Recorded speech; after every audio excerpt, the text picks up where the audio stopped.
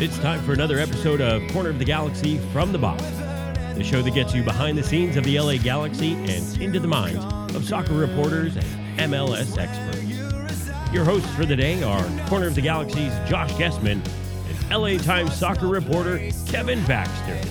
Let's start the show.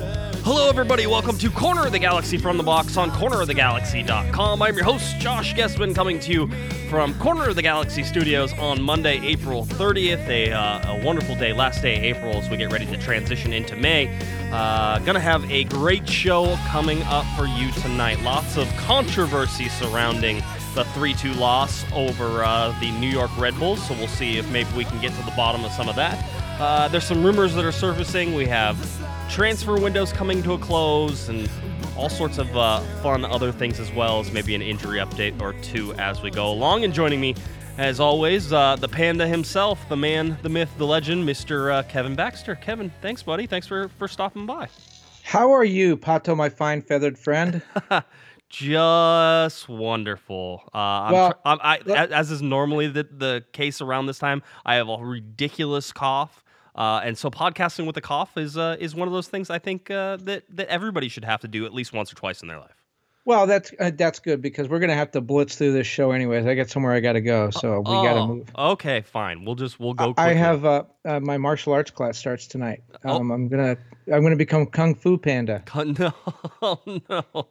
Well, and speaking of exercise classes, you had an interesting exercise class yesterday. I do. Well, I started again as podcasters and reporters sometimes do, Kevin. I tend to sit at my computer and not do anything. So I had to get back on the exercise scheme, and so I did my rowing class. You know, the rowing machines.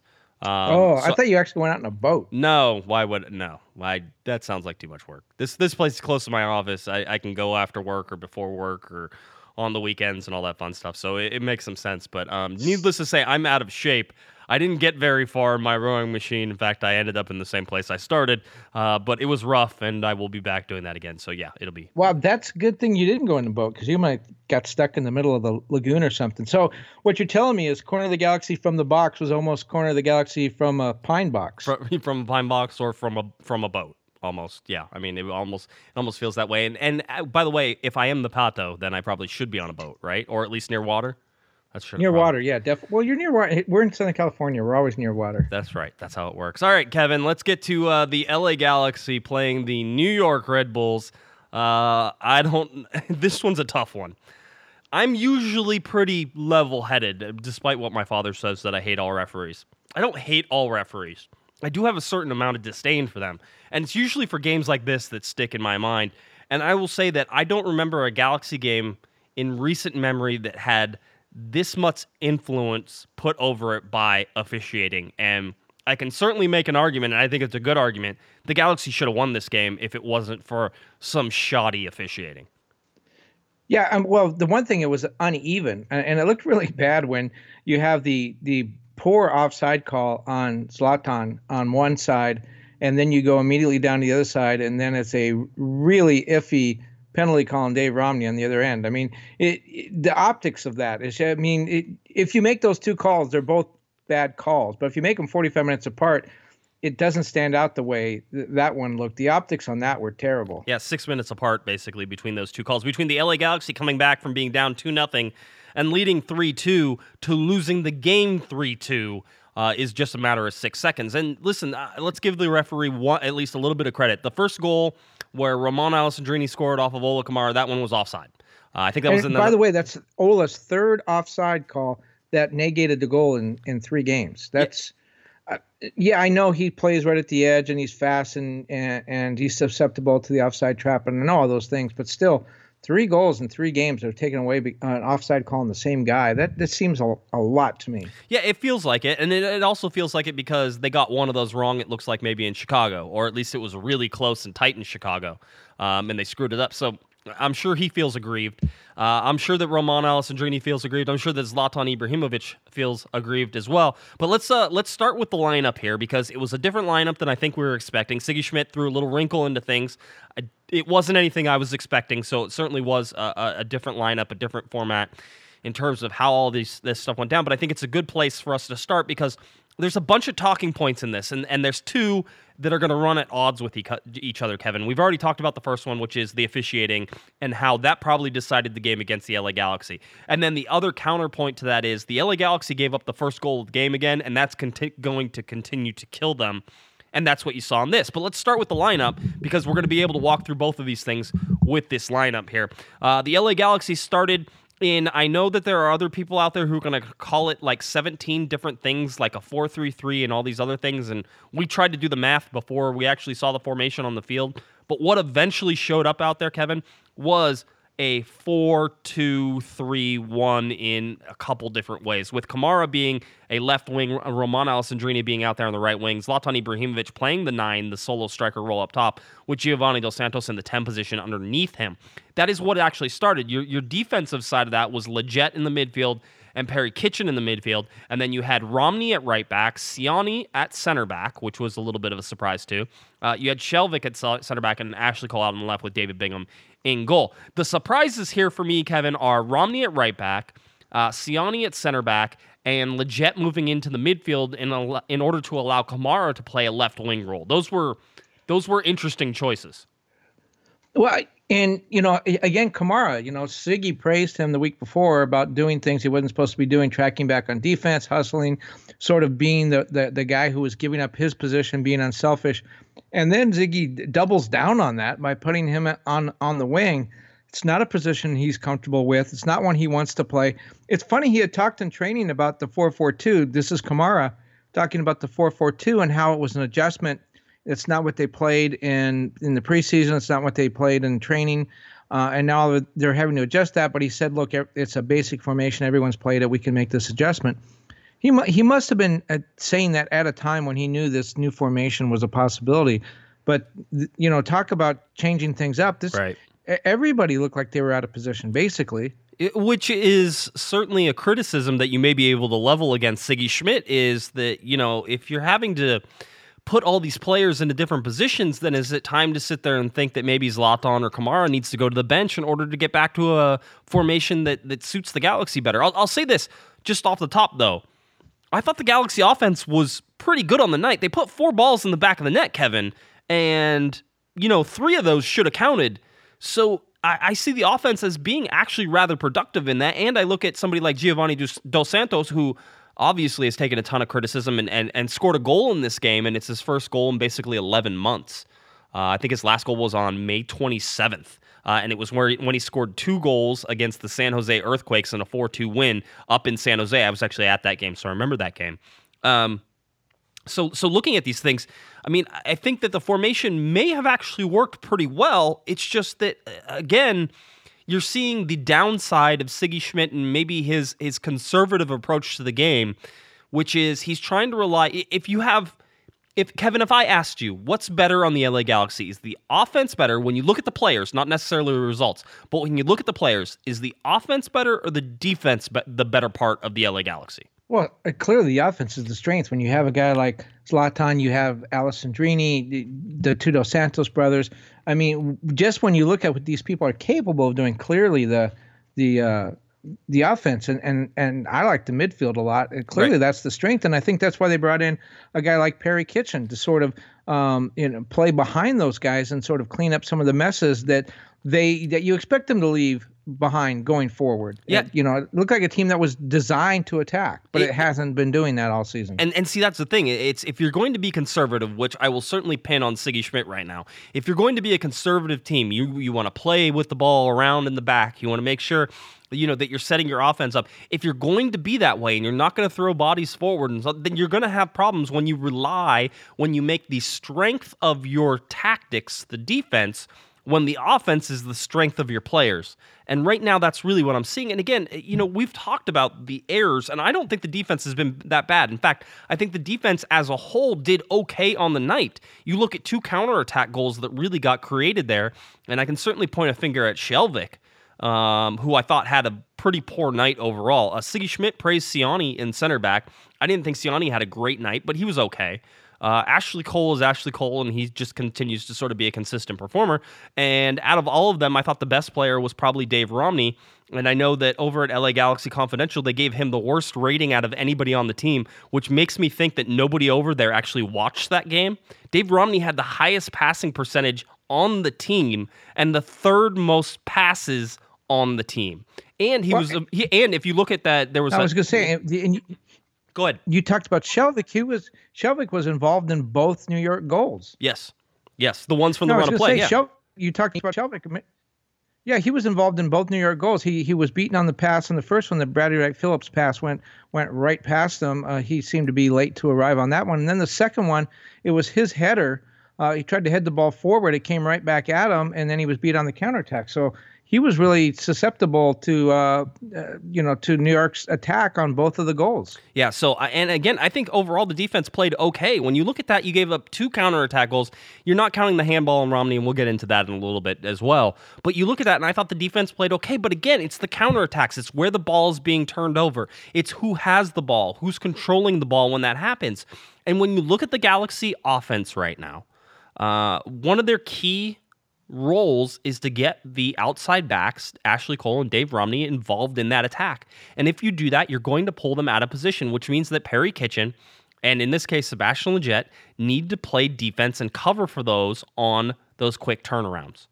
And so when you look at that, that's where I see the downfall of this Galaxy offense and the Galaxy tactics right now. It is that they're not being as aggressive on offense as they should be. And I will say that there, for large portions of the night, Kevin, you saw 6, sometimes I think even 7 players up on the high line of New York trying to create something without much movement. I did not enjoy the movement off the ball from the Galaxy offense. And having said that, they still put 4 balls in the back of the net on the night. Well, when you talk about that, the 6 or 7 attackers up front, that's where it's difficult for a guy like Perry Kitchen or Lletget in this game to know where to go. Yes, the Galaxy got beat twice on counterattack. That you would think that's where Kitchen and Lletget should have been. They should have been helping out as especially Perry Kitchen as more of a defensive midfielder. But then if you're pushing forward on the attack, that's got to fall to your back line. Your center backs, I think, have to hang back a little bit. And in the case of the second goal, certainly, Shelvik kind of went back by himself. There was nobody behind him, and he turned the ball over at midfield. So there should have been somebody back there, or at least close. And the other play was, the other counterattack where Bradley Wright Phillips got a ball over the top. He came in between Cole and Shelvik. And so again, where are your center backs? Where were those guys? How come they weren't back there helping out? Yeah, and they are, and they're not doing a good enough job. Again, I thought Shelvik was the worst out of the defenders on the night. Siani was probably second, so you had a weak center back pairing there, and that's something that you have to take a look at. I thought Ashley Cole and Dave Romney actually played well on the night. I thought that Roman Alessandrini did a pretty good job. I know he's getting frustrated out there, Kevin, and you can see it, but I thought that he played well. I thought that Giovanni Dos Santos played okay. It certainly is, I'll tell you this right now, which is maybe a little scary, maybe not, that position where he played, Kevin, in the middle of the field underneath Zlatan Ibrahimovic is where he is probably the most comfortable I've seen him in a Galaxy uniform, is that position right there. And so if you're going to use him to his strengths, I think that you have to continue to put him in that position if you want him to succeed. But that means that you're going to have to move something or do something like put Kamara out on the left wing. And then the really big question comes at Houston this weekend, Kevin. What happens when Jonathan Dos Santos comes in? Who sits and who stays? Well, a couple of things there. First of all, why did he play well? Well, a lot of theories on that. But is Ibra maybe a little bit kind of like Keane in the sense that he is going to be forward, he's going to push forward. He's not going to waste his time playing a lot of defense. He's not going to try to be a playmaker, although he serves that role at times. He's such a good passer. But I think Gio understands where the guy in front of him is going to go. I don't think he ever had that chemistry with Giassi Zardes or anybody else for that matter. So I think he's more comfortable with Ibra perhaps than he's been with anybody else, that he knows that Ibra is going to be in front all the time. He's always looking for a goal, and that's what his job is, and Gio knows that. But you mentioned Alessandrini, and I know he has been upset with the formations. he thinks that he's been asked to move around, play different places. I'm not so sure I see that. I mean, isn't he this formation that they used this weekend? Wasn't it kind of set up to put him where for a lot of reasons? They used it, but one of the reasons was it put Alessandrini in a position where he is most comfortable, where he likes to play. What does he have to be upset about anymore? Yeah, well, I mean, it may just be upset about the overall team's performance and how that goes. I mean, that's fine, but I agree that in this formation, well, basically, let's put it this way. Romain Alessandrini is a striker or a forward, I should probably say a forward, is a forward who masquerades as a midfielder because the guy doesn't play much defense. And I know that armchair analyst Matt Doyle put out an Opta chart that shows the average positionings, and then there's a matrix chart that basically shows the passing in between players, and the thicker the lines are, the more interchange there is between players. But the real thing was the average positioning there. It's the average positioning where they're taking touches. And what you saw was that, Giovanni Dos Santos' average positioning was up near Zlatan Ibrahimovic's average positioning. So they're right next to each other. And Doyle's argument is that Gio is drawing defenders into Zlatan Ibrahimovic. Instead, if he just dropped back further, he could be separating them. And I think there's an argument there. And first of all, I'll start off by saying, Kevin, that Matt Doyle's way smarter than I am whenever it comes to tactics and understanding things and how that works. But I will say, and eventually this will get back to Romain Alessandrini, I promise. I didn't take a detour for no reason. But I will eventually say that Zlatan Ibrahimovic dropped deeper on many occasions on the game on Saturday. Giovanni Dos Santos pushed forward above Zlatan Ibrahimovic on many occasions on the night as well.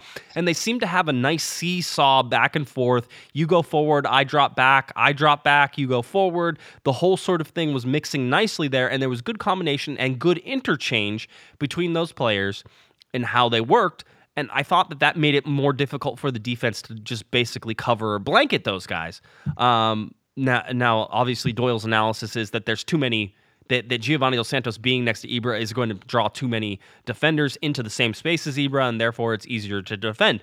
And that could be the case, but if you're doing averaging positioning, and I have a guy who spends 50% of his time up in front of somebody and 50% of his time back behind somebody, and those two switch back and forth, their average positioning is going to be generally the same area, even though they don't necessarily play in that. And I will say on some occasions, that Zlatan and Giovanni Dos Santos were in the same area. Absolutely.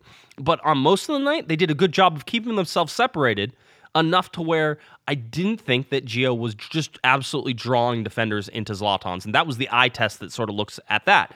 And the whole reason I bring up this Opta chart is because if you looked at Romain Alessandrini's average positioning, his average positioning was basically as a 4-3-3, right winger, a right striker up there at the top, with Zlatan in the middle and then Kamara on the left. And that's kind of how the Galaxy almost attack when you look at that, which means that Romain Alessandrini isn't playing a whole bunch of defense, Kevin. It means he's not dropping back to help out Dave Romney a whole bunch. And even Romney's average positioning is up into the midfield, just like Ashley Cole's is. So you see all those things happen and move it. So they're shifting that formation very heavily in terms of offense, but I don't feel like they're unlocking the offensive potential that they have.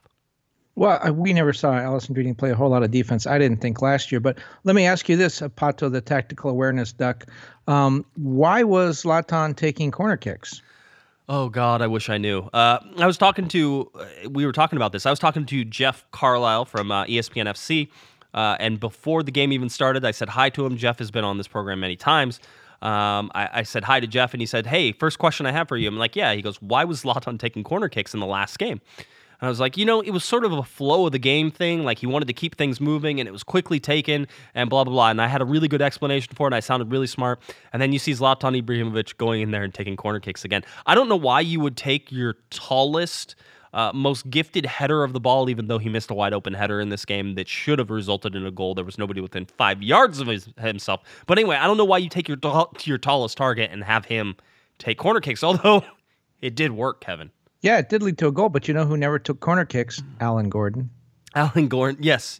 Alan Gordon scored for Chicago, by the way, to tie that game up against Toronto. Yes, he did. So just in case you wanted to watch Chicago and Toronto, 2-2 draw, Alan Gordon with the game-tying goal there late in the game. But yeah, original Lion. The original, the average man's Alan Gordon. What is it? What is Alan? If Zlatan is the rich man's Alan Gordon, then what's Alan Gordon? Then he's the poor man's Alan Gordon. No, I don't think it, but he's just Alan Gordon. He's just Alan Gordon. I think that's probably works too. But no, I mean, it's interesting. I don't like it.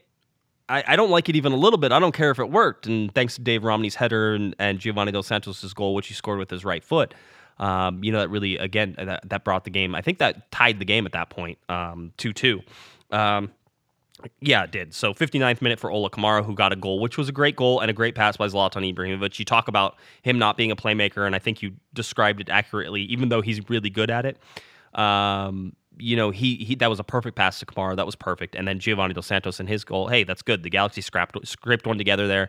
Dave Romney heads it down. Gio puts it in. Zlatan from the corner kick. That's great. But I have to imagine that if you're Sigi Schmidt, you're telling Zlatan, hey, don't take corner kicks.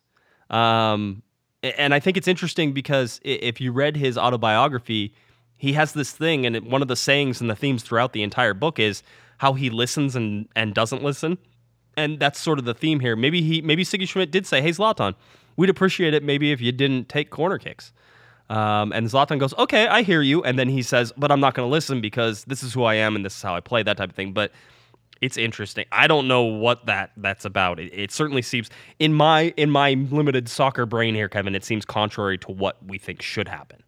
Well, there's another thing too. There's just whispers and things around the team that one of the things Zlatan is getting a little bit critical of some of his teammates, and in the autobiography again, that's kind of the way he goes about things. That's the way he motivates and fires people up, and that's one way to take it. I look at another way too as. And, be interesting. I talked to Zlatan a couple of times since he's been here, ask him questions in a press setting. And he's very entertaining and very funny. But when you go back and listen to the tape, you realize he hadn't come close to answering your question. So I have a question for him that I'm sure he's not going to answer. But I'd like to know what he thinks about MLS now. I mean, after the game in Chicago and the training in Chicago, where it was bitterly cold and the training facility was horrible, and then this very poorly officiated game where he didn't say anything about the officiating. Give him credit. He didn't use that as an excuse. He was very stand-up. But in his heart of hearts, he has to look at that and said, holy crap, this was not like this in the EPL and in Italy or anywhere else he played. But he has been a little bit critical privately, not around us, with some of his teammates. And you can look at that and say, well, he's trying to fire them up and trying to motivate them, fine. But I wonder if part of that, too, is like he's finally starting to realize that not everybody here is of the caliber of Manchester United players. Otherwise, they'd be Manchester United players. And just it's difficult. That's why, they say in other sports, that the best players never make good managers in baseball, and the best hitters never make good hitting coaches. The best hitting coaches are the guys that hit 200 because they understand what a mistake is. They understand how they understand how hard it is to be a hitter, and they become good coaches. Guys like Ted Williams, it came too easy to them. And I'm wondering if there's a little bit of not buyer's remorse, but a little bit of Zlatan realizing that he's not in Kansas anymore and that he has to sort of dial down his expectations. Yeah, I mean, you have to wonder, right? Because he's a guy who's used to playing with some of the best players in the world, and no offense to anybody on the LA Galaxy, but very few of them would even come close to approaching that. Ashley Cole may be the only one who really gets that. I mean, Romain Alessandrini, for as great as he is, for the LA Galaxy, is not a best player in the world type player that Zlatan would ever have played with at PSG or Milan or Inter or anywhere else that he's gone. Manchester United, it just wasn't there. I think that's always an adjustment. I think David Beckham went through that adjustment as well. Whenever they understand what it actually means to be, in Major League Soccer, and I certainly think the officiating has to be a little shocking to Zlatan Ibrahimovic in just terms of its quality and its consistency, because there was one foul that didn't get called that I swear to God almost ended Sebastian Leget's life. He jumps up for a header and gets clearly undercut and lands on his head. And I thought that was it. I thought he was going to be done. And he got up holding his head and sort of went over to the sideline for a second and looked at everybody and said, are we good? And then ended up playing the rest of the game. But it was so horribly officiated from Alan Chapman. And his assistant referees, and let's get into that part now, because we have a ton of audio that we want to play. One of the things is we're going to focus on trying to get more of the post-game audio up for you guys. But also, Sigi Schmidt didn't hold back on his opinions of VAR, and neither did David Beckham. And when you look at, David Bingham, it's really close. They're not even close to the same person. I should really get better with that. David Bingham, and it's because of certain plays for sure, but it's also the way and the perception that the players and the fans and the reporters are seeing it, Kevin, which is we're never quite sure, not in the press box, and I'm sure down in the stands, we're never quite sure when they actually take a look at something and when they don't. I have told people over and over again that every goal, if you score a goal, it gets reviewed.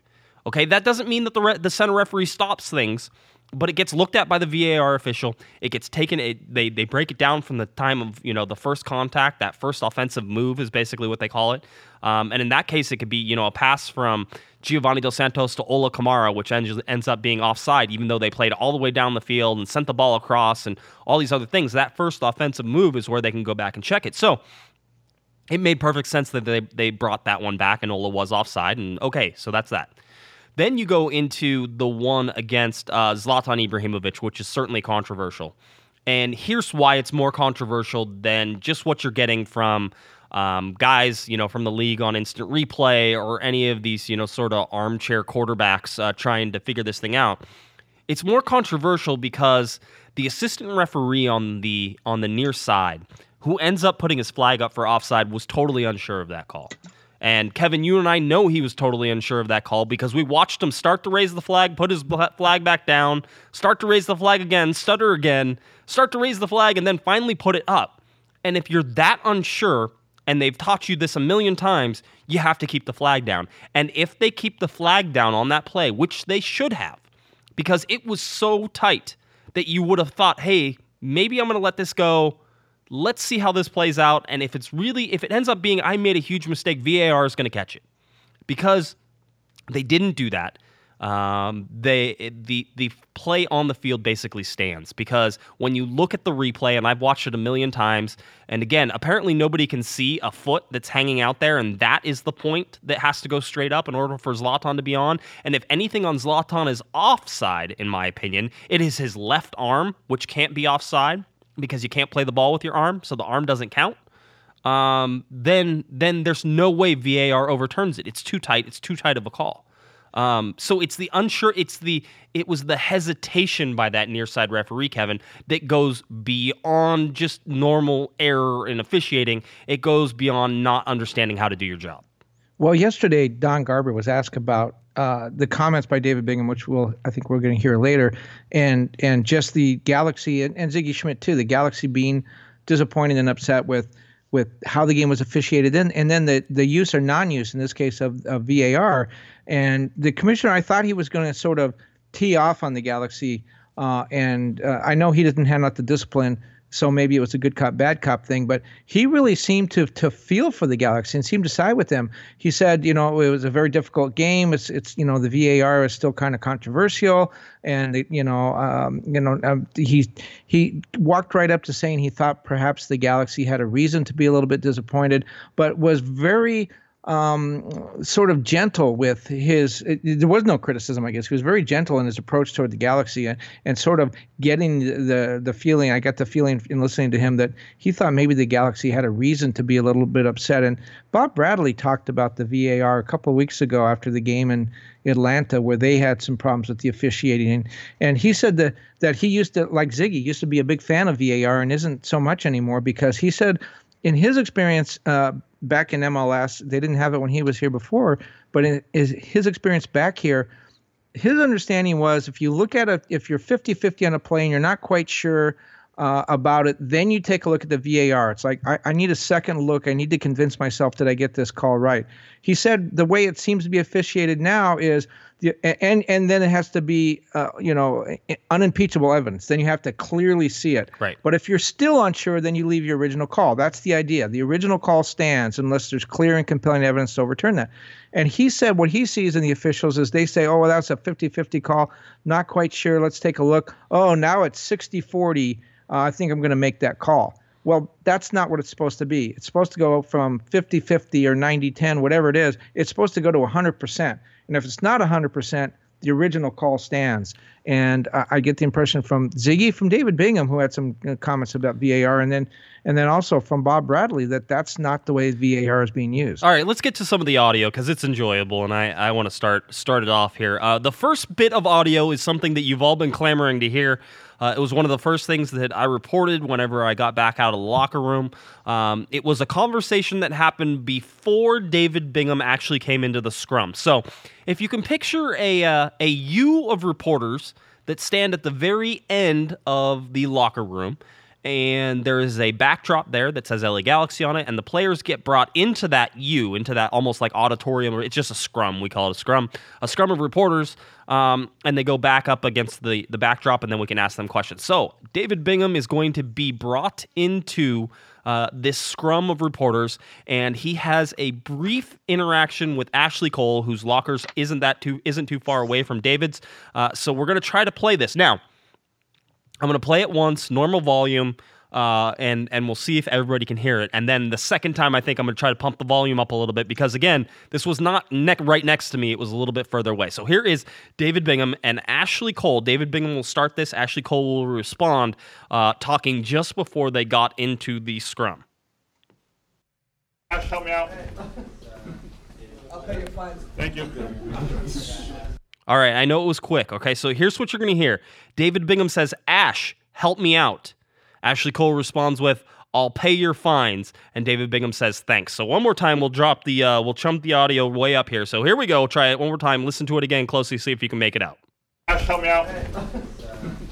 I'll pay your fines. Thank you. All right. So this, Kevin. See, the reason Pato is so far away is he's not actually allowed close to the players, so he has to kind of record this from across the room. Yeah, I wish. That's probably it. No, unfortunately, that's not how that works, and you know that. Everybody likes me there. Almost everybody. No. So there's David Bingham. Now we go into David Bingham where he was actually next to me, so we actually have good audio from it, and he talks about the refs and the game. So we have a couple different clips here from goalkeeper David Bingham. I wouldn't say I'm a fan or not a fan. I think today was absolutely horrendous. You have Ibras a half yard onside. It hits Dave square in the back. There's a ball mark there. And they say they review it, but who's reviewing it? So you're saying 3 people missed it? The AR missed it, the center missed it, and the VAR guy missed it? If that's the case, they shouldn't ref another game this year because that's just incompetence. All right, just incompetence from that one. Let's continue with. Go ahead. We got to clarify something there. When he said I used to be a fan of her, or I'm not sure if I'm a fan of her or not a fan of her. He's talking about VAR at that part, and then the Romney part. So he talks about VAR in general, and then the Romney part. He's talking specifically about the handball call. Yep, he is, and on Zlatan's offside there, he's talking about that. Let's go to continue with him on VAR. At this point, absolutely. I think it's a complete waste of time. What's the point? We've had 5 goals called back, I think, and 2 of them are blatantly onside. So how are you reviewing that? Is it 2 guys are incompetent and can't see it? That's the best question. All right, and he's talking, I think eventually we whittled it down that there were probably 4 goals that have been called back during the season.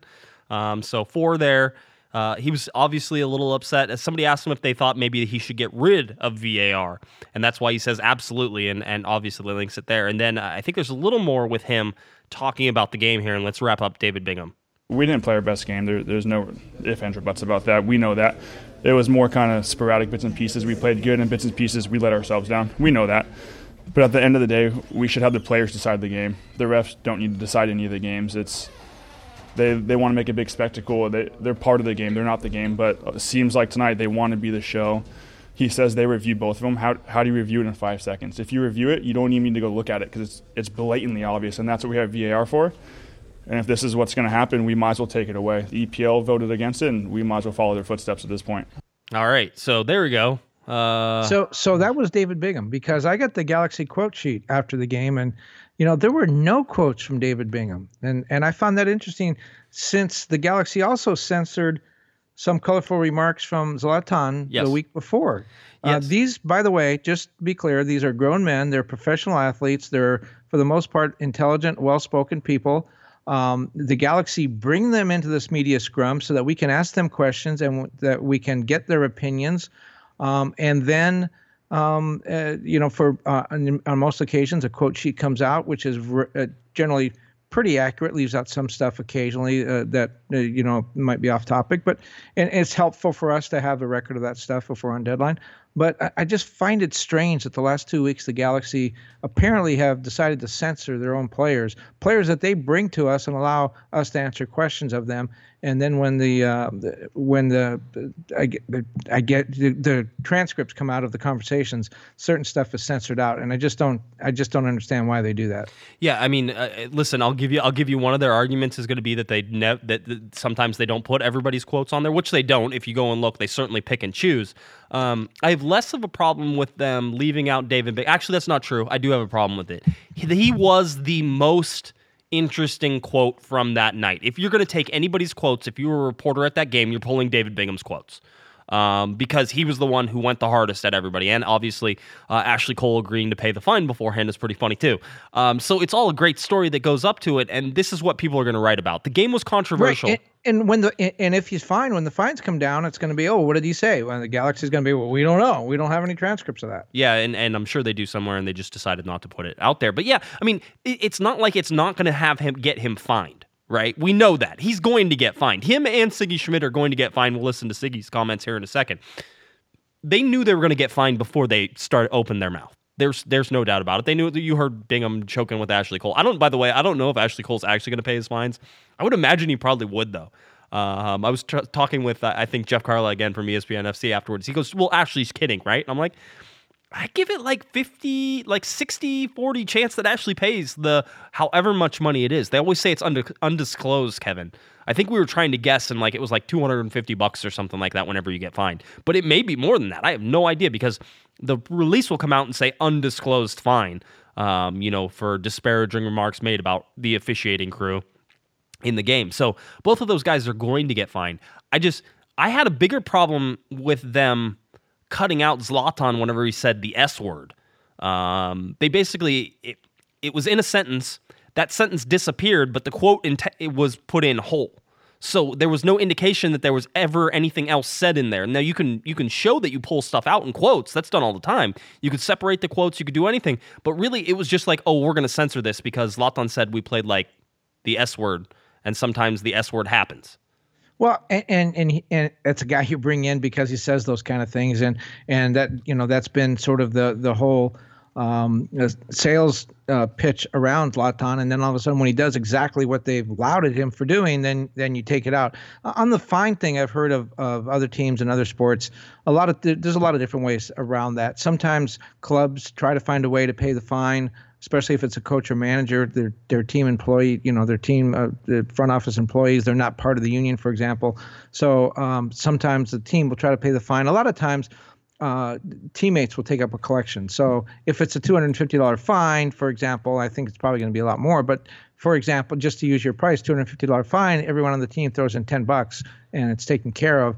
In other cases, I could definitely see if the fine was a little bit bigger and the team didn't pay for it, and it was too much for teammates to take up a collection. A guy like Ashley, who's making, well, I don't know, he's making more than Bingham. I don't know if considerably more, but it might be a little bit more comfortable for him to pay the fine. And he's the captain. I could definitely see him doing that. Yeah, I could see him do it too. I could also think that maybe Ashley Cole's made more money over his lifetime than David Bingham right now. Bingham is making $175,000 versus Cole's $377,000. It's significant. He could pay the fine for him if he wanted to. But anyway, just a little like asides there on some of that stuff. Let's get to Siggy on VAR now, because certainly it was hot on Siggy's mind. He was not pleased in the post-game press conference. So let's hear a little bit from Sigi Schmidt here. I think you should interview the officials. I thought it was awful. The VAR, I just see here they've got like an assistant video guy, another assistant guy, a replay supervisor, a replay operator, a replay operator assistant, replay operator assistant 2, a review assistant, and the guy who's in charge of it. My understanding of the rule is that you don't overturn it unless it's clear and unequivocal. You watch Ibra's goal, which would have made it 3-2, and the linesman ends up calling offside. So, and if you watch the linesman, go and watch the replay of the linesman. He almost dropped the flag. He was so nervous putting the flag up, and so obviously they felt it was if he lets the goal stand, they don't overturn it the other way. So because he calls offsides, they feel it's not clear. But when you watch the replay, he's clearly onside. And I don't understand the PK either. But it's harder to see that on replays. But I mean, it's just, I think they got the first one right where they called Kamara off. But I've always said I'm a fan of VAR. But I don't know if I am anymore. All right, I don't know if I am anymore. Him and Bingham switching to the other side there, Kevin. Yeah, I mean, I don't. Usually, you can sit there and say again. You can say that these, the bad calls even themselves out, Kevin, and all this other stuff. They didn't in this case. The Galaxy got jobbed, and you go back to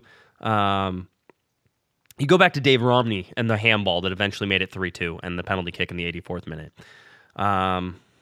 Looking at VAR and how it goes, I'm of two minds here. One is that I don't think Alan Chapman actually thought he saw what he thought he saw, and he shouldn't have called the penalty, and he should have kept his arm down. And this is the same argument over Zlatan. And you listen to people on the league apparently who don't read any of our stuff at Corner of the Galaxy, Kevin, but they went on instant replay and says it definitely hits his arm. How does it hit his arm whenever there's a ball mark on his back? And as soon as you know that there's a ball mark on his back and you really go back and look at the VAR and the review of that, you can clearly see the ball comes off his back. It goes past his arm and hits his back. Those are indisputable things that you can't argue with. The ball did not hit Dave Romney in the arm. We know that for a fact now. In fact, Ima Boateng took a picture of Dave Romney's back where the ball mark is. It's on his back. I saw the location. So we've seen it. I know where it's at. It didn't hit his arm. So the referees are getting it wrong. And then, because VAR isn't as robust as it probably should be with the different camera angles and all the other things that they really have, they're hiding behind clear and obvious language when you can clearly see what happens in these replays. And the other big part of this is that there's no indication, Kevin, that any video review is ever taking place, besides whenever an official actually puts his hand to his ear. Then you know that there's actually, they need a light. They need a video feed from inside the booth where the VAR official is sitting, so that way everybody can go, look, there it is. The red light is on, and you can see the video feed of the VAR official working on the computer. We know they're actively taking a look at it, and after every goal, after every red card or possible red card, a little red light should go on, and you should see that video feed somewhere in the stadium and on your television broadcast to let you know something is being actively looked at, because right now they're leaving the players, the coaches, and the fans, including the reporters, completely out in the dark. And it's actually something that I talked to Dan Quartermanch about. This is something the league needs to address, and they need to do a better job of doing this particular thing, of keeping players, fans, coaches, reporters in the know, viewers knowing what's going on during a video review, because right now they look like a bunch of jokers running around. And Dan Quartermanch is director of communications for MLS, if you didn't know that. Ziggy, interestingly enough, said basically the same thing Bob Bradley said. It's got to be unequivocal. Don't take a guess and then go look at the replay and say, oh, now I've got a better guess. You've got to know, especially after the replay. I mean, in the run of play, I think probably a lot of officials look at it and said, not 100% sure what I just saw, but here's what I think. We got to keep going. And that's fine. You can kind of understand that. But the whole VAR is set up to say, okay, when you do that, when you do say, yeah, that's the best guess, then you can stop and take a look at it. But then you just can't say, now I have a better guess. You have to be 100% certain. And so I think Ziggy and Bradley are both saying the same thing. And when you have a number of coaches, now Bingham players, not saying I don't like VAR. Remember when it first came out, it was like it slows the game down and there's stoppage in play.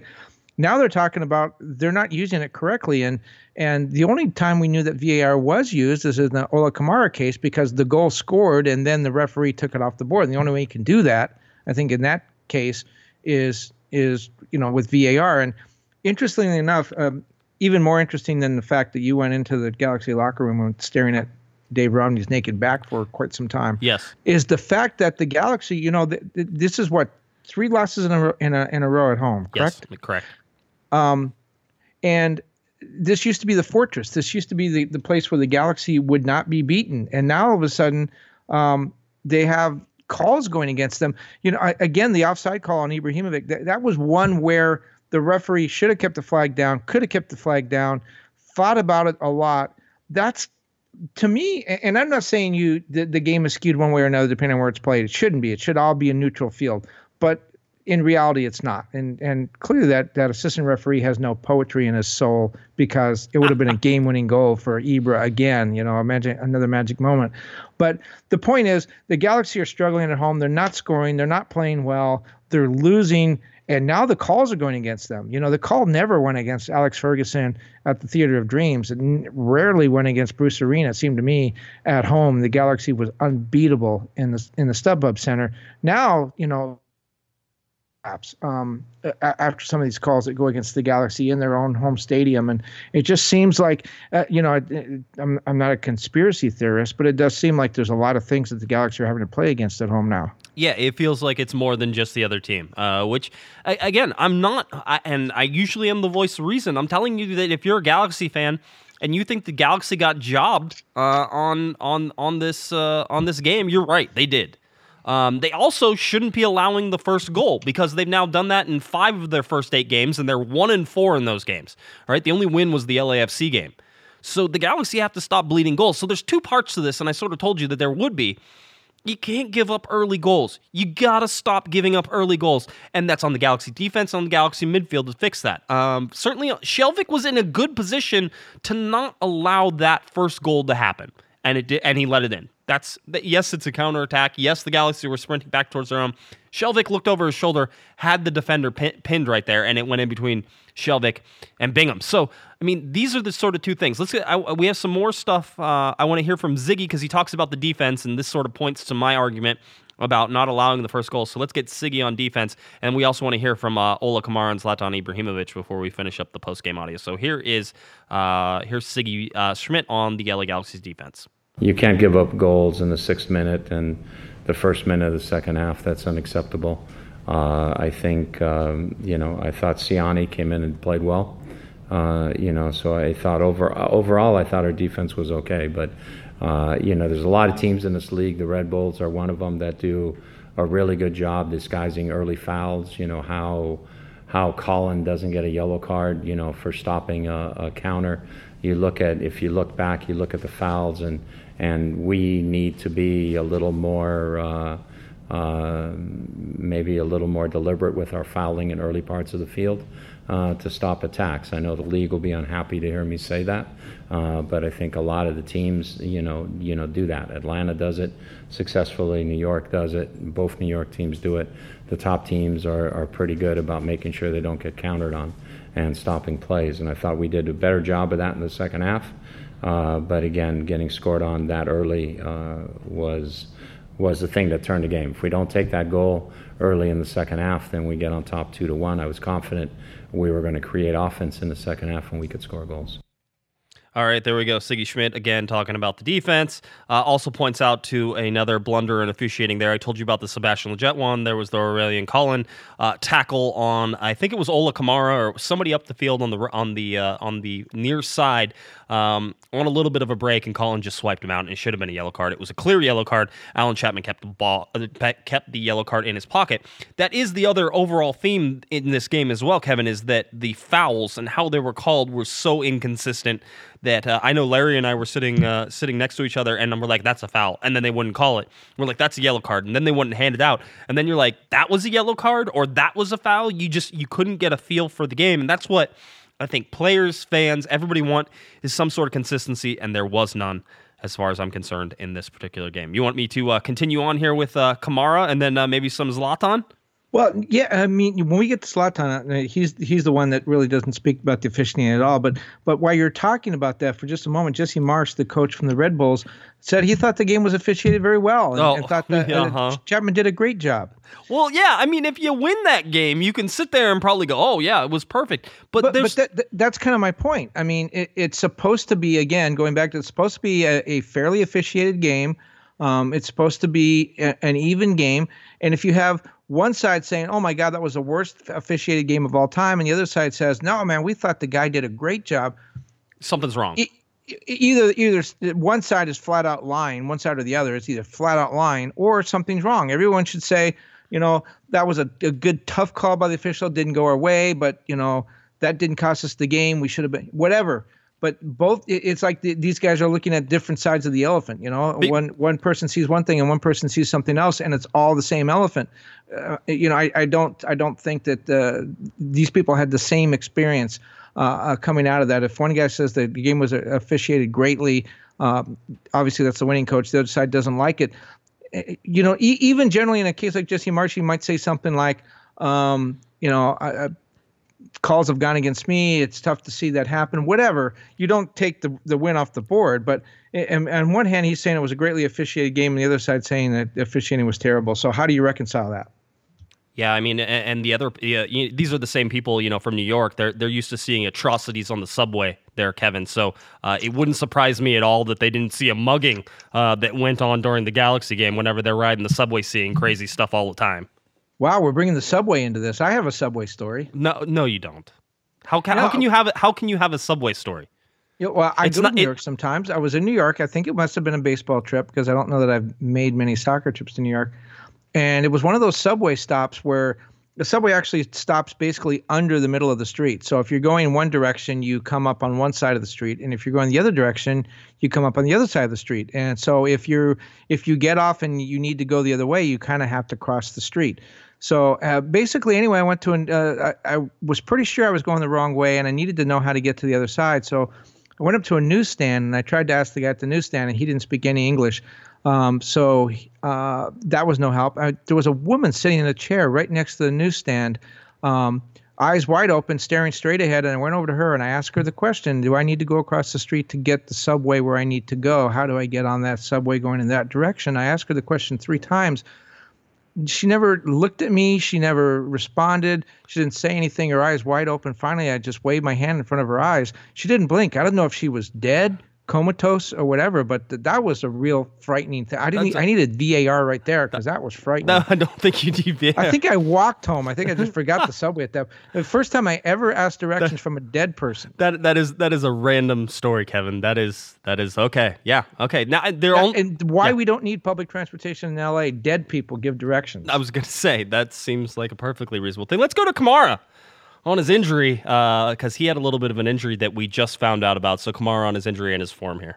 This was last weekend was the first time I wasn't struggling with my hip flexor. So this has been a week where I've been 100% the whole week. So it's been, that gives you confidence, and I think people saw that today that I've been healthy for a week and I'm better. So I think moving forward, I think it's going to be good, and I feel like the chemistry with Gio, especially coming into it's a game changer. All right, so Kamara has a hip flexor injury. We found out that basically he has been dealing with that hip flexor injury since he returned from international break with Norway when he scored those 3 goals. So we didn't know about that injury. We had no idea about that injury. Nobody knew anything. It's funny. This appears to be going around the galaxy because I specifically asked Chris Klein 2 days after Ralph Fletcher had tweeted out or Instagrammed out, whatever it was, social media, whatever the kids call it these days, sent out a picture of him at the doctor's office with an arm in a sling. 2 days after that, I asked the president of the Galaxy whether he was hurt and what the diagnosis was, and I was told that he did not know, that he was waiting to hear from the doctors and the trainers what the situation might be and what the injury might be and how bad it would be. And really had no comment on that. And that stunned me because this is a starting player for your team. Yes. This is a guy who has been a big major contributor, a guy that when you signed him, a lot of bells and whistles went off and said, hey, media, pay attention to this. This is a big guy. And now when he's hurt and unavailable, the president of the team cannot speak about how long he'll be out, whether he's even hurt, cannot confirm whether there's an injury, has not heard any injury report. I just find that unbelievable that 48 hours after the guy sent out a picture to the world of his injury, that the president of the team had no idea whether or not he was hurt and how long he would be out. And of course, this was about 24 hours after Corner of the Galaxy's Larry Morgan had reported that it was a torn pectoral muscle on his right side. So basically, his right pec is torn. And we at that point had given you an injury update, and we had So as it goes, we had heard that basically he was going to be out somewhere around 3 to 4 months.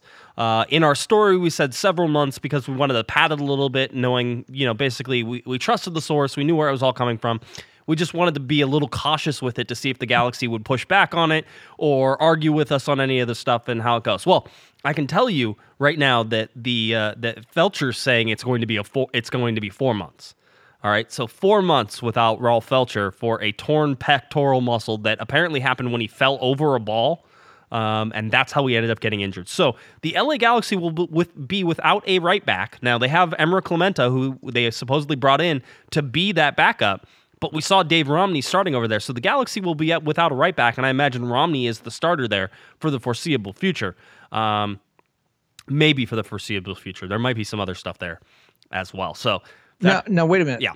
Let's go back over this. Yes. It's a torn pec. Yes. A torn pectoral muscle. Yes. And we've all seen Rolf's pecs because he was on the front of that magazine. Yes. So it's a torn pectoral muscle, and he's out 4 months, correct? Correct. Okay, because I got to call Chris Klein because he didn't have any of this information apparently. You're going to let him know. You're going to help him out. You don't think he listens to our show? Well, if he does, he's getting a lot of information that he didn't have. I'm glad we can help everybody out. That's what we're here for. We should get a 5-year extension on our contracts for this show. Wow, they could quintuple our salaries. Yeah. Yeah, I don't. Yep, that's how it goes. So anyway, so that's where we are with Rolf Felcher. There's some transfer window information as well, and some transfer rumors that are popping up. But before we get that, let's get to Zlatan Ibrahimovic talking at the end. He does mention a little bit about VAR. It's not very much, as Kevin says. He was pretty diplomatic, but he is hitting home the point that I had, which is the Galaxy can't concede goals early. So here's Zlatan Ibrahimovic after the LA Galaxy's 3-2 loss to the New York Red Bulls. What can I say? It's another game where we need to chase the goal, just like the other games we played at home. And like I said the last time, you chase the goal, you play different. And today we play much different because we changed the tactic. I think it was working better. We were more solid today, but still, you're losing the game after 6 minutes. Is not okay because to receive a goal so fast, chase that. Second half starts, you consider another goal fast, you need to chase even more. And no, not even more, but you're still chasing. And yeah, we do 2-1, we do 2-2. And I don't know if it was offside or not my goal, but it doesn't matter. I never give excuses or blame the referee because we all try to do good, he tried to do good, and we can do better, and he can do better, if it was goal or not. So. And then we get consider a penalty against us. Somebody says it was not a penalty. Somebody says yes. If you look at the video, it was no penalty. And I think that even the referee, I'm not sure if he was watching the video. The VAR. They say he was.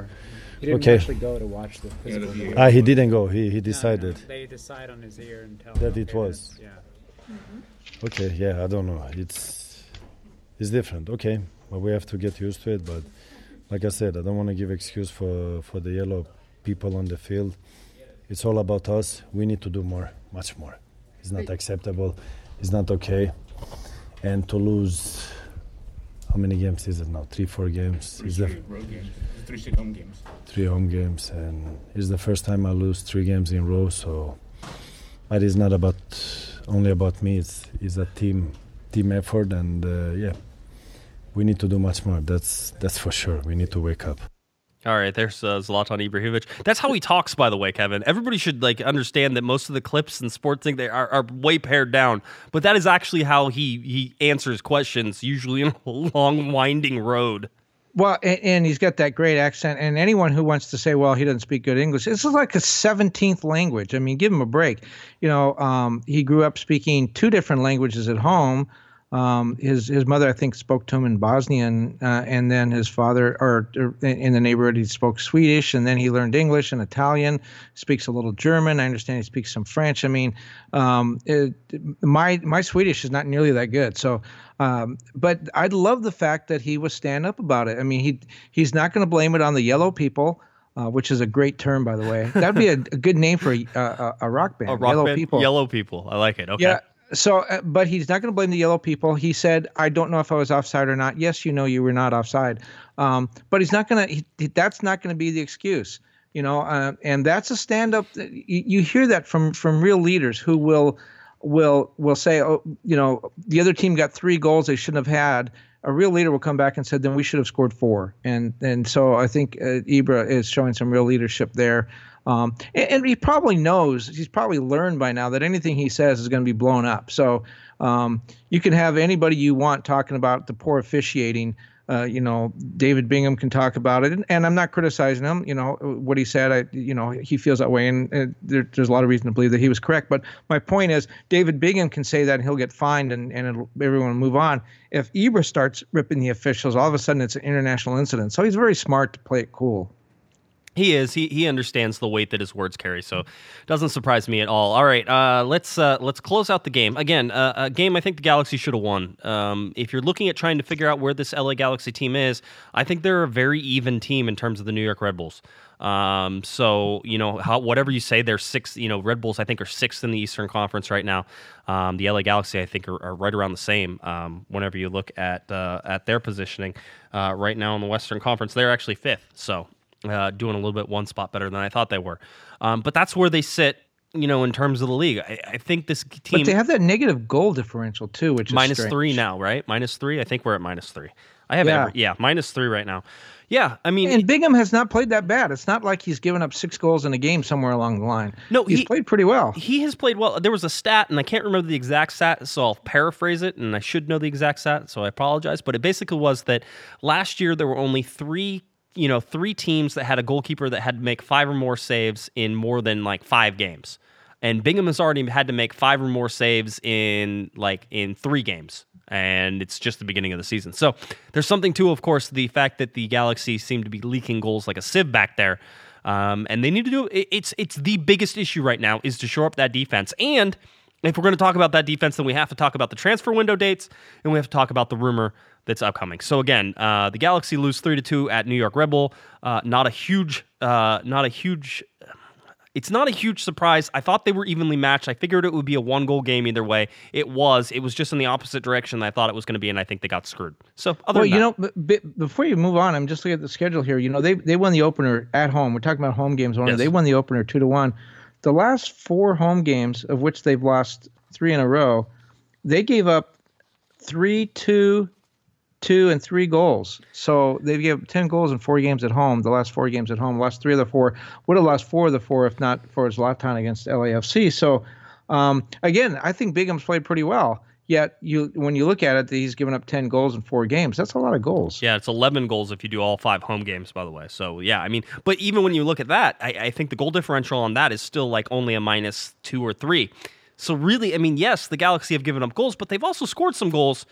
They just haven't been on the winning end of a whole bunch of those. Certainly the 2-0 losses, the 2-0 to Kansas City, 2-0 to Atlanta United, and as somebody pointed out, it was 3-0 to LAFC at one point during that time. So the Galaxy, again, the trend of them allowing the first goal is going to be detrimental to their success in 2018. They have to stop doing it. You cannot allow the first goal coming out of the first half, and you can't do it in the opening minutes of the second half either. And that's where the LA Galaxy lost this game, because otherwise, I thought they were good. I thought they created chances, and I did think that the offense did click a little bit, whether or not Ola Kamara likes playing out there or not. All right. Well, and there were some national media people who were questioning whether Zlatan should be starting every game. Taylor Twellman was saying that. I know you got all excited because you're like, see, he thinks like us.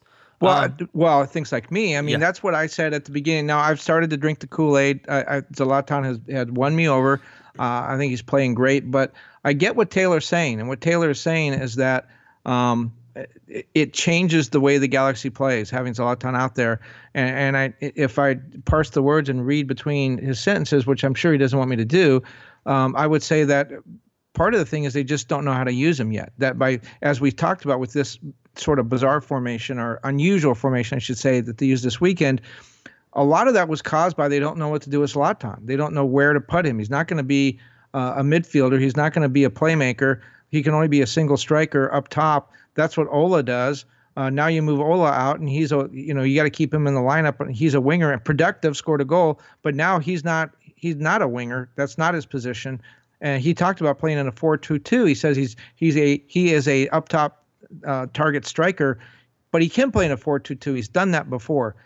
he has not played in this kind of formation that he played in this week. So I think what Taylor is saying is that the Galaxy don't know, they're not comfortable with a spot for Zlatan yet. Bringing him off the bench, as we talked about earlier, he changes the game. I mean, look what he did against LAFC. He changes the game coming off the bench, and that perhaps that is, again, going back to the term that we coined, he is a rich man's Alan Gordon. Comes off the bench and changes everything, and it's very effective. Chris Klein's already talked about that's not what you bring Zlatan over here to do. You don't bring him over here to be a part-time player. Maybe, but if the team wins, if you play Zlatan 90 minutes and you lose the game, or if you bring him off the bench and play him 30 minutes and you win the game, at what point do you say, well, we gotta play the guy because he's Zlatan? We'll just lose all our games and we won't make the playoffs, but we'll use him the way that we think he should be used. Yeah, I mean, so I was with you. Zlatan's a super sub, blah, blah, blah, all the stuff. I expected him to not be able to run. I expected his knee to be very fragile. And so far what he's gone out there and proven to me is that he's not fragile. He can run and he can play. So if all of those things are equal, who's a better striker? Is it Zlatan or is it Kamara? And so if you're going to put one of them to the bench, should it be Zlatan or should it be Kamara? Should they alternate that? That's a decision you're going to have to make. I would love to see somebody try to sit Zlatan Ibrahimovic down on the bench. I was talking to one of our listeners, and by the way, there were so many of you that I got to say hi to at halftime. There were probably 30 or 40 listeners down there I got stickers out and I could say hi to, and it was really great to see everybody. So thank you for coming out, and I tried to get the Panda to come down, but he was writing on deadline, and so he basically had to write his story at halftime. Which he probably had to end up changing because it morphed a little bit. But we were down there and saying that, and I think it was one of the Montgomerys. It might have been Sean Montgomery. There's twins, so I don't know. They look exactly alike. They're all brothers and stuff. But what is one of them? And he goes, why shouldn't Zlatan go to the bench and come off? And same thing you said, Kevin. I'll put my counterpoint is, yes, he changes the game whenever you look at LAFC, but did he change the game whenever he came off the bench against Sporting Kansas City? And the answer is no. So don't use one game as sort of your bellwether. I thought the pass to Kamara was excellent. I also thought that his header at the wide open goal was atrocious. So that's stuff I would expect any MLS player to be able to put on goal, and Zlatan Ibrahimovic couldn't make that happen. So, I think he's still rusty. He's still working stuff out. I think you have to keep playing him and starting him, and if you have to morph this formation, then you have to do it. But from the very beginning, we knew that bringing in Zlatan Ibrahimovic doesn't fit in this roster, Kevin. We knew that.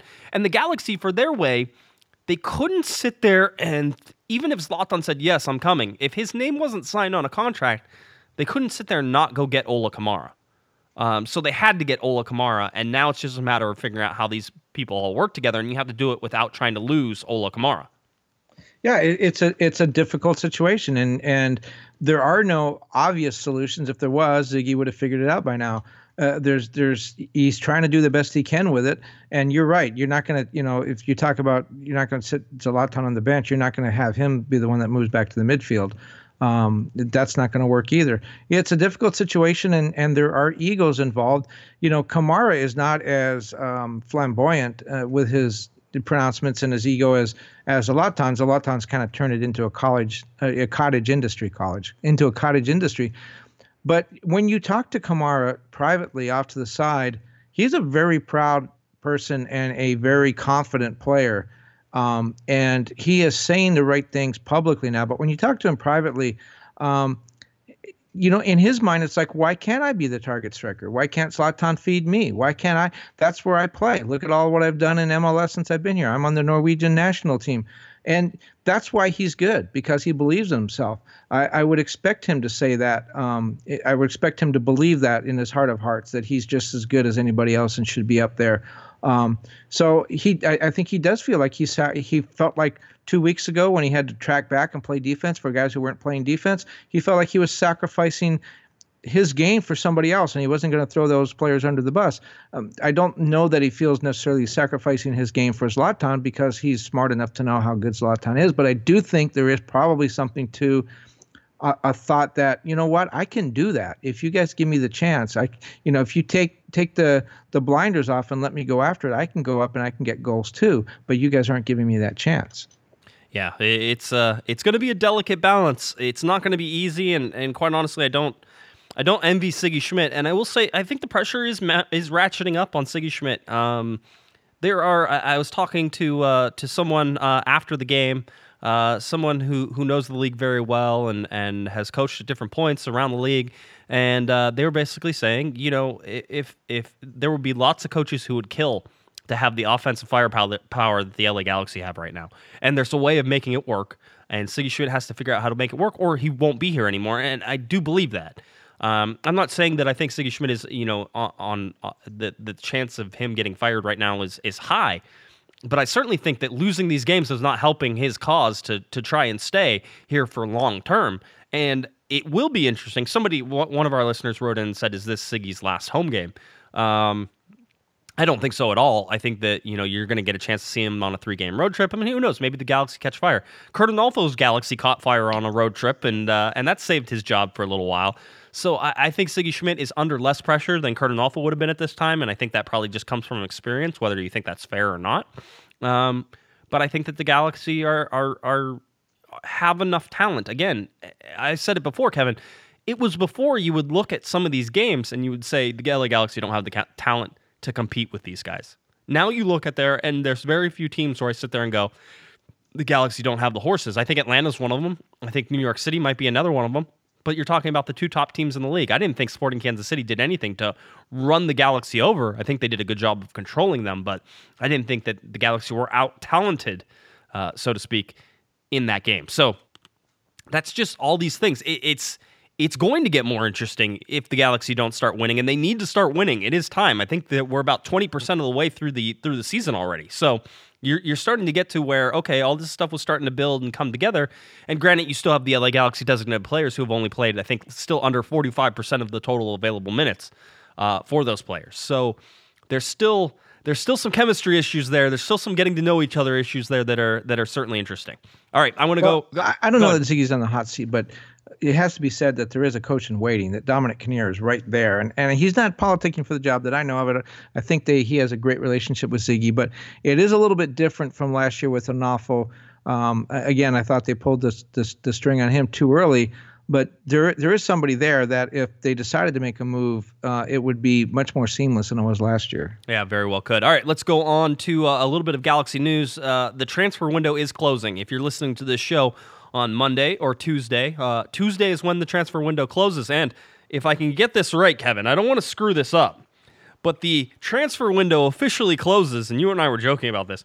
The transfer window officially closes at 11:59 p.m. Central Time on Tuesday. That is 12:59 a.m. Wednesday on the East Coast, so Eastern Time, which means that it is, 11:59 Central Time, 9:59 on the West Coast, I believe, if all my math is correct. Now, what league in the entire world does anything on Central Time? Nobody does anything on Central Time. People who live in the Central Time zone, they don't even get the good programs on Central Time. It's on Eastern Time or Western Time, Pacific Time.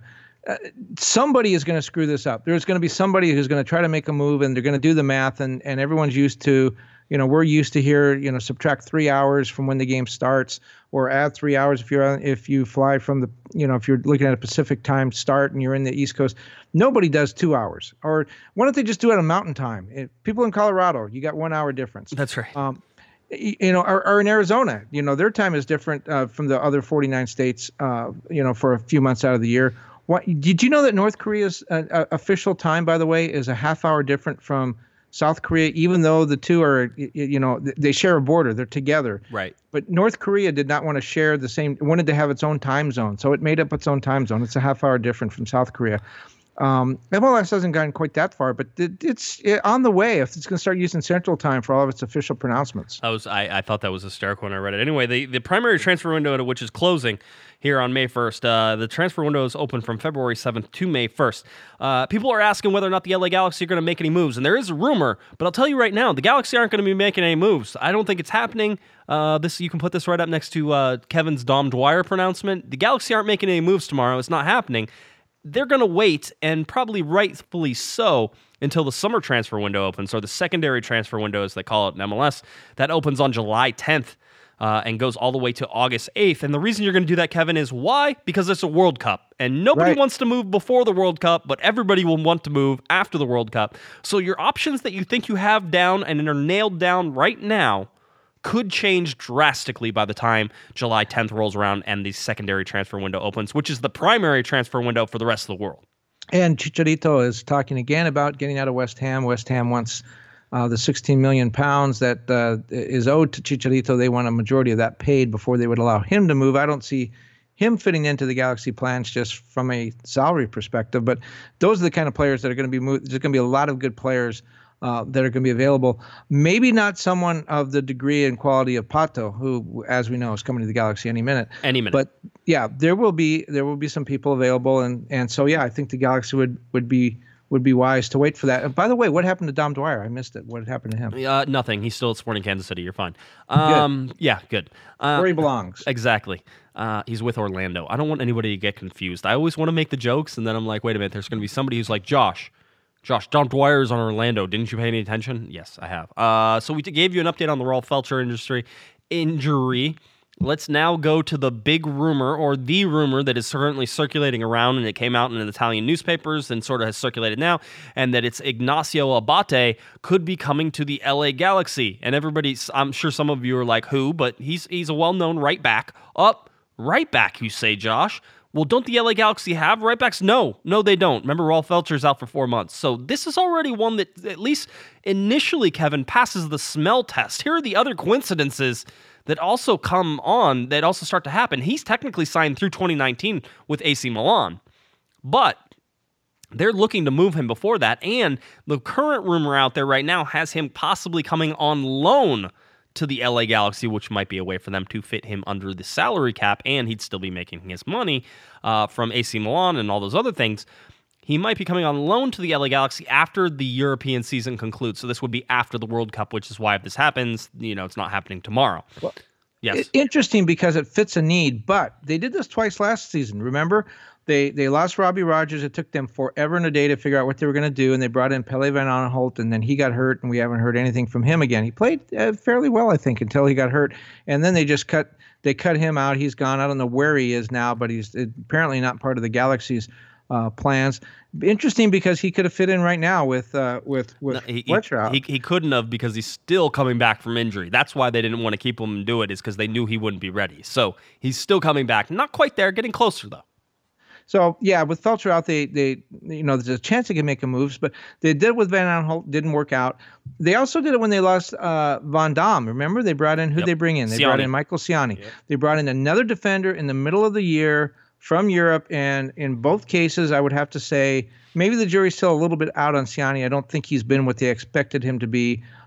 So is this again once again doubling down on a bad idea, or is this the one that finally works out the way it's supposed to? Other coincidences with this Ignacio Abate, former teammate of one Zlatan Ibrahimovic. His nickname is Pato? No, his nickname is not Pato. Here's the big one for me. Here's why this makes some sense. And maybe there's some Zlatan effect in on this. Guess who his agent is? Oh! the same agent as Mr. Zlatan Ibrahimovic, Mino Raiola. He's also the same agent for Ignacio Abate. Oh, Nacho's coming. See? We're getting Nachos. Getting Nachos. I told you, it's a better story once you really look at it, and that's according to Transfer Market, as long as that hasn't changed, but that's what it's, and I looked at that and I said, no, come on. So, in terms of, and again, I've heard nothing, Kevin, you've heard nothing. I don't want to put it out like we know something going on here. Sometimes we can wink, wink, tell you when things are going to happen. This is not one of those times. We don't know anything yet. We haven't started digging, and nobody's popped up and said, hey, by the way, have you ever heard of this Abate guy? No, nothing on this side of the Atlantic about that. But when you start to put those pieces together, it begins to look like it's a possibility. It fits together really well. You can definitely see that getting done. A lot of these other ones, you just sort of throw darts at a dartboard and see if anything happens. This one looks like there's a lot, and certainly, with the Jovan and the people in the Galaxy front office spent so much time dealing with Zlatan and his agent that they know the agent very, very well. And it probably gives him a little bit more of ability to come in, sit down in the office and say, hey, by the way, you should check this guy out. Hey, I didn't steer you wrong. I hung with you and with Zlatan for 3 years. Depends on how much Mino wants to get this guy out of Italy, too. I mean, he may have other offers, but certainly if this is a case where this guy needs a place to go and needs a home and needs to play, which is, the case with Nigel de Jong and Ashley Cole when they came over. They were making money. They were okay. They just wanted to play. If that's the case, where this guy needs a place to play and wants to get on the field, then I definitely think Mino has the ability and probably the right to come into the Galaxy office and sit down and say, let's talk turkey. This guy needs a place to go. 31-year-old right back, possibility, an Italian-born, so they'd need an international slot, which again raises some questions of how you do it. No, you can't loan Rolf Felcher down when he's injured. The LA Galaxy actually tried to do that with Steven Gerrard. I was actually told this. I think Chris Klein actually told me this whenever we were talking about loaning people down in order to open up international slots. They actually tried to loan down Steven Gerrard whenever he was injured during that season, and the league was like, no, it has to be a legitimate loan down. Now, they could go out, they could get rid of somebody, like maybe they could get rid of Ciani, or they could get rid of Felcher, which would be difficult to do. All these things are difficult. Joao Pedro they could get to, who's currently being loaned down. Just actually, see, getting rid of Pedro doesn't help you because he's being loaned down right now, so he's already not counting as an international slot. They could bring Pedro back up right now if they wanted to, because they technically have... I don't even think that's true. Just because he's injured doesn't mean that he's off the roster. And so Rolf Felcher is technically holding an international slot right now. The Galaxy could go out and buy one.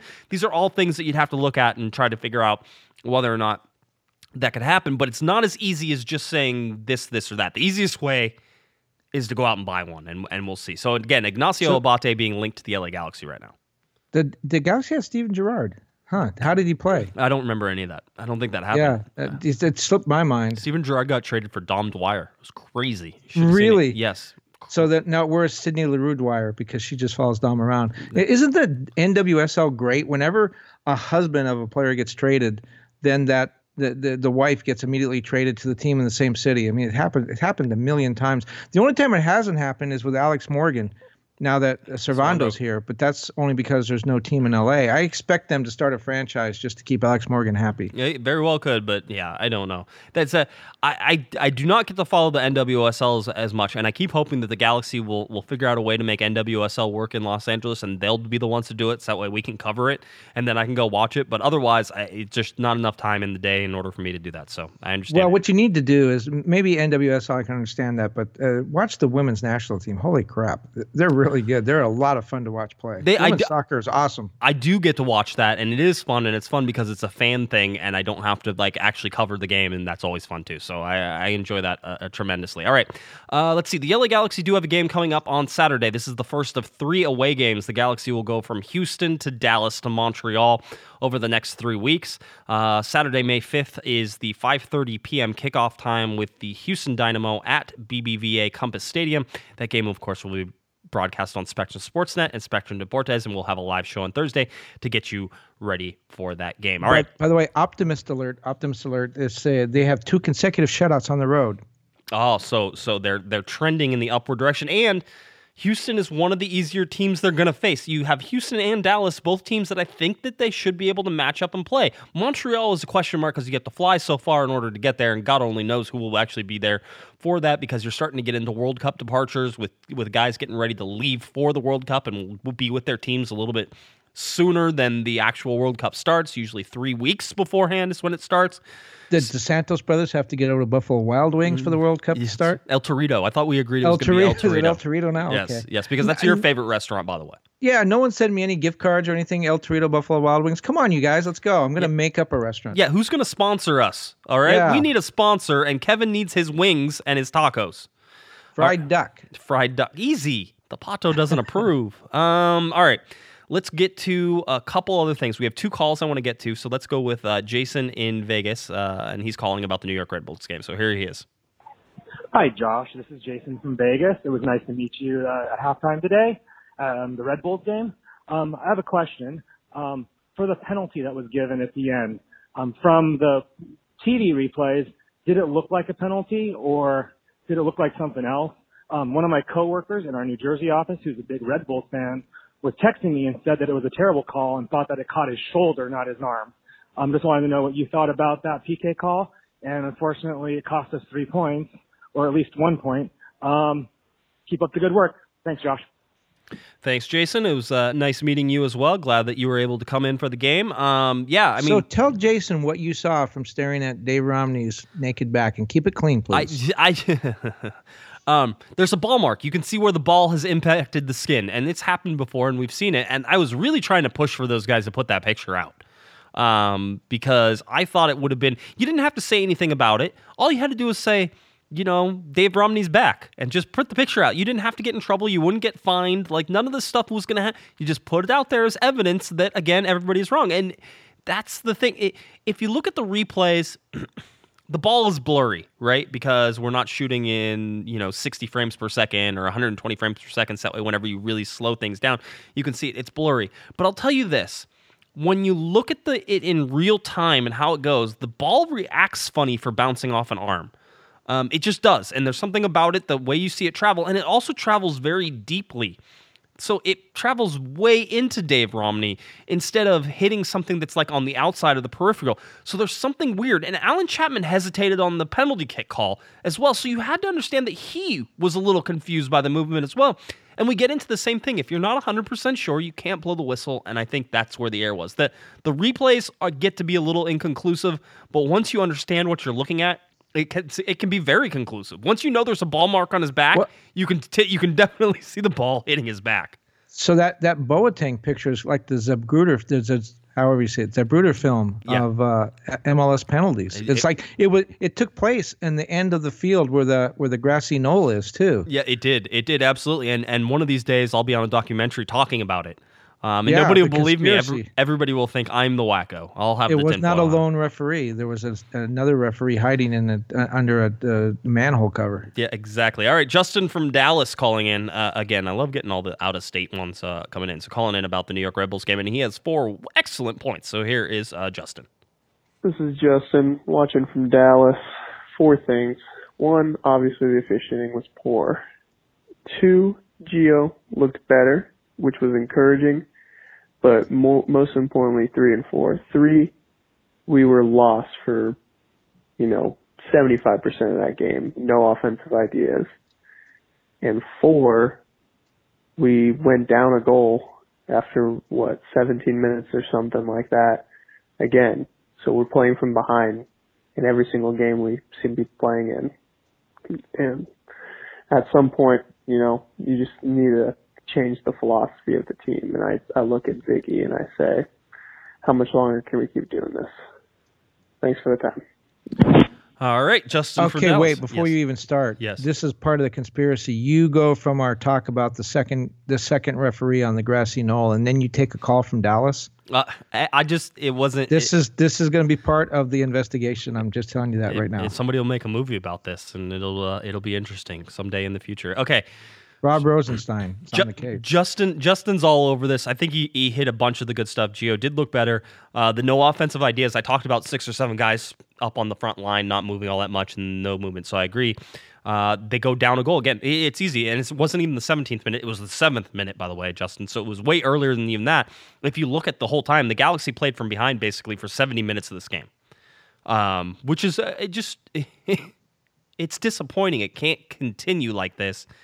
And this is the major reason for the Galaxy losing these games. The officiating certainly skewed this one, but if you look back at the other games, it's allowing the first goal and taking themselves out of this. And it's the Atlanta game. This team is good enough to hang with an Atlanta team that is hanging 4 spots on almost everybody, but they're just not good enough to win those games. And so you're seeing this team, this Galaxy team that is in every game, and really they have been in every game, but they have not been able to do things to put the game away or to seal it off or to win those games. And that has to be a growth spot there. And Sigi Schmidt asked to get it right, or I don't know that he's going to stick around, Kevin. No, and again, there's a coach in waiting right there. And again, Dom is not, to the best of my knowledge, is not politicking and seems to be enjoying what he's doing. But when you look at the team, you can talk about the injuries last year, and you can talk about, Kurt being given all that youth and inexperience and trying to do the best he can with it. Ziggy's kind of in a situation where there isn't a lot of excuses. He built this team in the offseason. This was the team he wanted. Did he get everybody he wanted? Probably not. Messi's not here. Ronaldo's not here. But he got Kamara. He got Bingham. He got most of the guys that he wanted. He built the team that he wanted. He built the depth. He started with the team from the preseason. He got to install his tactics, his conditioning programs, all those things. This is what he wanted. Then they add Zlatan to that team that he wanted, to his dream team, and the team is just not performing And at some point, you have to say, maybe it's not the players, maybe it's the coach. And I'm not calling for Ziggy's head. I don't think we're there. Remember, this is the winningest coach, regular season coach in MLS history. The guy deserves a lot of respect. He's done it. He's been there, done that. He's bought the T-shirt. But when you say the team seems to be having the same problems, falling behind over and over again, not having a clear offensive game plan, seemingly, at some point you have to say, is it the coaches or the player? Yeah, it seems to me right now that Siggy is good at getting teams to compete. He always has been. You can see it with the Galaxy. This is a Galaxy team that is fighting. David Bingham talked about the character to come back. They're a team that fights and they have that character, but where's the tactical discipline that you're expecting from them now? And can Sigi Schmidt give them that? And that's really sort of the next step of this and whether or not any of that is going to work. All right, let's get to some final questions and get out of here. Some quick emails. This one's from Richard. Richard says, does the goal from Gio mean he will be called up for the World Cup? Thank you for your work, Rich. All right, what do you think from Rich? Is Gio getting called up? I talked to some people the other day at there's another soccer team in town. I went to their game, and I talked to some people there about that. And my theory has been that I haven't seen enough from either Dos Santos. Jonathan perhaps more because he plays a position of need for the Mexican national team, and he's played fairly well. I don't know that I've seen enough from either one to say they're a lead pipe cinch, but Gio did play pretty well. He showed some flashes of brilliance and some things that the Mexican national team could probably use. I think he's probably back in the picture. Is he Carlos Vela or Chicharito? Does he definitely get a call-up? I don't think I'm there yet. I think another good game or a couple of games in the next 2 weeks in Texas would definitely help him. He's someone that Juan Carlos Osorio has taken a lot of looks at. He knows what he can do. I don't think he's cinched it, but I do think one of the things I did hear is that if one Dos Santos brother goes, both of them go. Again, the same thing that we've heard here, that they're kind of linked. So if they decide to call Jonathan up because, again, he plays a position of need for them, Gio may go, and he may at least go to the pre-World World Cup camp until the cuts are made. And at that point, if Giovanni plays poorly, I think they would go to Jonathan and say, look, we called your brother in. We only have 23 spots. We gave him a shot, and he just didn't quite do it. And then I think there's peace in the family. But if Jonathan gets called up, I guess Gio goes with him at least to camp, maybe not to Russia. Yeah, it's interesting. I don't know how it's going to go down. I mean, you'd think that Osorio has a pretty good idea whether or not he's going to bring him up now or not, but the fact that neither of them have been playing makes that a little nervy. So let's continue with another question, and we can get on out of here. Alberto writes in, and Alberto says, hey, COG crew, I was wondering what your guys' opinion is on what the Galaxy should do with the number one spot in the allocation order. We've talked about this before. He says, should we trade it for assets within the league, pick up a player in the summer transfer window, maybe a Tim Ream or Omar Gonzalez to solidify the back line? What, if anything, do you guys think Galaxy will do with the coveted number one spot? Thanks for considering my question. Have a great day and keep making great content. I think this is one of those, it's a wait and see. It's a wait and see to see what somebody will offer you, maybe what you can trade for it. Whether or not there are players like Omar Gonzalez or Tim Ream that possibly could bring back. I don't know that Omar Gonzalez would necessarily be the perfect fit for it, but maybe Tim Ream would. There's a bunch of things that you can consider here, Kevin, without having to do a whole bunch of stuff right now. You have that spot. It's yours. If anybody wants to pick up anybody, they're going to have to come through you.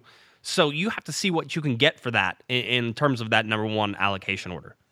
Well, this is an unusual year. It happens once every 4 years as a World Cup. There's a ton of movement after the World Cup. How does that affect this particular spot? Well, as teams begin to change coaches, as teams move players in and out, if a big star decides to leave a team after the World Cup or retire, that whole team's philosophy changes. So there will be a lot of movement this summer, and it's a good year to have that spot because players that normally every 3 out of every 4 years that don't become available, some of them could become available this year just simply because, again, players are going to move. Players are going to, after the World Cup, are going to decide that their philosophy about how the team plays or how they want to play has changed. So that's a good thing. Another thing is again, my understanding is that's a tradable spot, right? You can trade that, and so if they decide that the Italian Pato wants to come over and they need that allocation spot, that's very valuable to the Galaxy too. So this is a very, very good year, I think, to have that allocation spot. Yeah, it could be. And again, it might be that somebody makes another move on a different team, and all of a sudden Tim Ream is fully available and open, and Now you want to bring him back in as a U.S. Spot. I think if the Galaxy could use it for a U.S. player that can really impact the game, Kevin, and they can fit it under the salary cap and do all those things, that's where they need to do it and not have to worry about the international slots and some of those things. That would be great. But again, you're right. They can trade it. Technically, part of the trade has to be for the other team's allocation spot. So wherever you would go, plus it could be cash or it could be players or it could be anything else. So, well, who knows? Maybe Christian Pato Pulisic will come over. Everybody's name is Pato now? Is that how it's going to work? Okay, just exactly. Checking. Just checking. All right. I'm getting all my ducks in a row. Yeah. There needs to be a boo button. Just boo on the. I'll work on it. We'll get it going. For a little more Panda and Pato in the morning, fun morning zoo craziness that we've started here. That's right. You're in charge of the sound effects. We got to get some sound effects. Sound effects and T-shirts apparently. So apparently I have to work on the Pando and Pato T-shirts. We'll work on it. Every size is extra medium. Every size is extra medium. That's right. Question for today from Jay. He says this is the second week in a row that we see frustration on Alessandrini's game. Sure, we can say it was because of the disallowed goal, but let's face it, if it wasn't for that goal, it would have been another week he was irrelevant. Do you think the fact that he is no longer the biggest name on the Galaxy or contributor to the team has affected him mentally, Kevin? Oh, absolutely. I don't think there's any question. And he is the new Robbie Keane. He's a guy that I like him, and I like the way he plays. So this is not a personal attack. Sometimes you say a guy's aggressive, and you mean that in a good way. So he is a competitor. He is like Robbie Keane. He contests every call by an official. He's angry at every pass that goes behind him. Robbie Keane made it work. He wasn't the most popular guy among his teammates, but he made it work. Alessandrini made it work last year, but now he is not the star of the team. He is a complementary piece. Why? Because Ola Kamara's on the team, because Zlatan's on the team. And I think that Alessandrini is having a little bit of an issue with that. There's only one ball in the field at any one time. And if Zlatan has it, that means Alessandrini doesn't. If Gio has it, Alessandrini doesn't. Last year, everything went through him. This year, again, he's a complementary piece. And he's playing a little farther up the field. And he is not the guy who runs the offense. And I think he's having trouble adjusting to it. I don't think he's happy about it. And I think there's good and bad to that. The good is you want a guy who wants the ball in his hands. You want a guy who wants to score goals and wants to be, remember he led the team in shots last year. You want a guy like that. On the other hand, you also want a guy intelligent enough to understand that your role on the team has changed because we brought in different personnel. Here's what you want to do. I think I'd like to see Alessandrini be upset when he doesn't make a pass or when his pass doesn't hit the guy he's passing it to, as opposed to when people don't pass to him. That seems to be where the anger comes, when he doesn't get the ball. I'd rather see him look at his role and say, my job is now to distribute, and I'm angry because I didn't distribute properly. If that makes any sense. I'll disagree with you like on the complete 100%, which is always fun. I don't think he's. So you're going to be wrong, in other words. Yes, yeah, okay, just like you wrong. And Dom Dwyer. So here's the thing: Roman Alessandrini had 55 touches on the night. That's one more than Zlatan Ibrahimovic, and that's more than Ola Kamara had. Roman Alessandrini had a passing accuracy of 47.1%. I think that's the worst on the team. I'm looking. Yes, it is. It's the worst on the team out of all the starters, 47.1%. Roman Alessandrini is angry because he's not playing well. That's why he's angry. And he's angry because the Galaxy are losing. All right? I don't think he cares about being the guy on the team. I think he wants to win. I think he's a competitor that way. And I think that's his main issue right now is that the Galaxy aren't winning and they're not playing well. And they're not. You can't say that at any point the Galaxy have played beautiful soccer. There's been very little of that. It's been a lot of ugly, defensive-minded, defensive mistake games. That's what Galaxy fans have seen so far. So, I mean, for Alessandrini, he wants to play good, fluid, moving soccer, and they're not playing that right now. And, he's still getting the touches, and he's not playing very well right now. And the fact is, his injury slowed him down and his progression down this year. I think he'll be fine.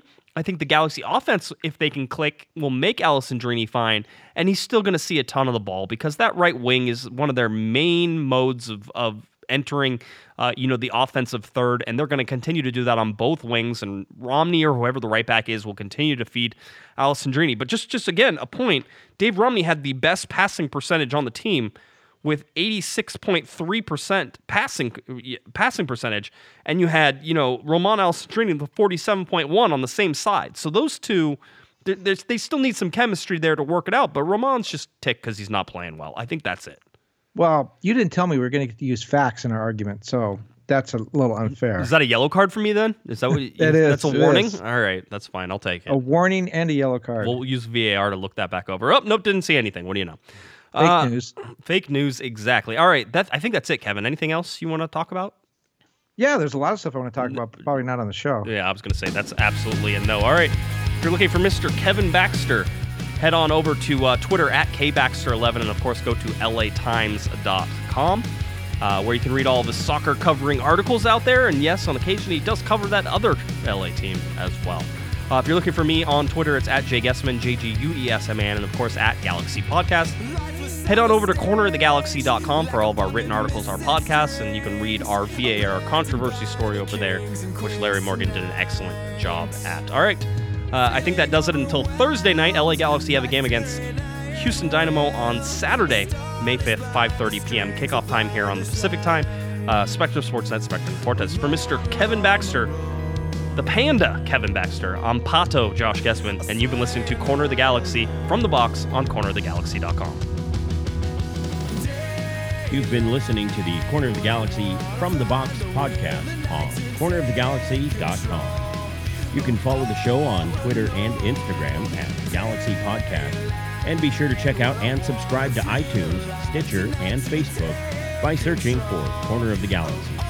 And for all of your independent LA Galaxy news, discussion, and entertainment, including this podcast, head on over to cornerofthegalaxy.com. Fans, thanks for listening. We ask that you be kind and courteous to your neighbors as you leave the podcast. We thank you for joining us and look forward to seeing you again. Until then, I'm Michael Araujo, and on behalf of the entire Corner of the Galaxy crew, goodbye, everybody.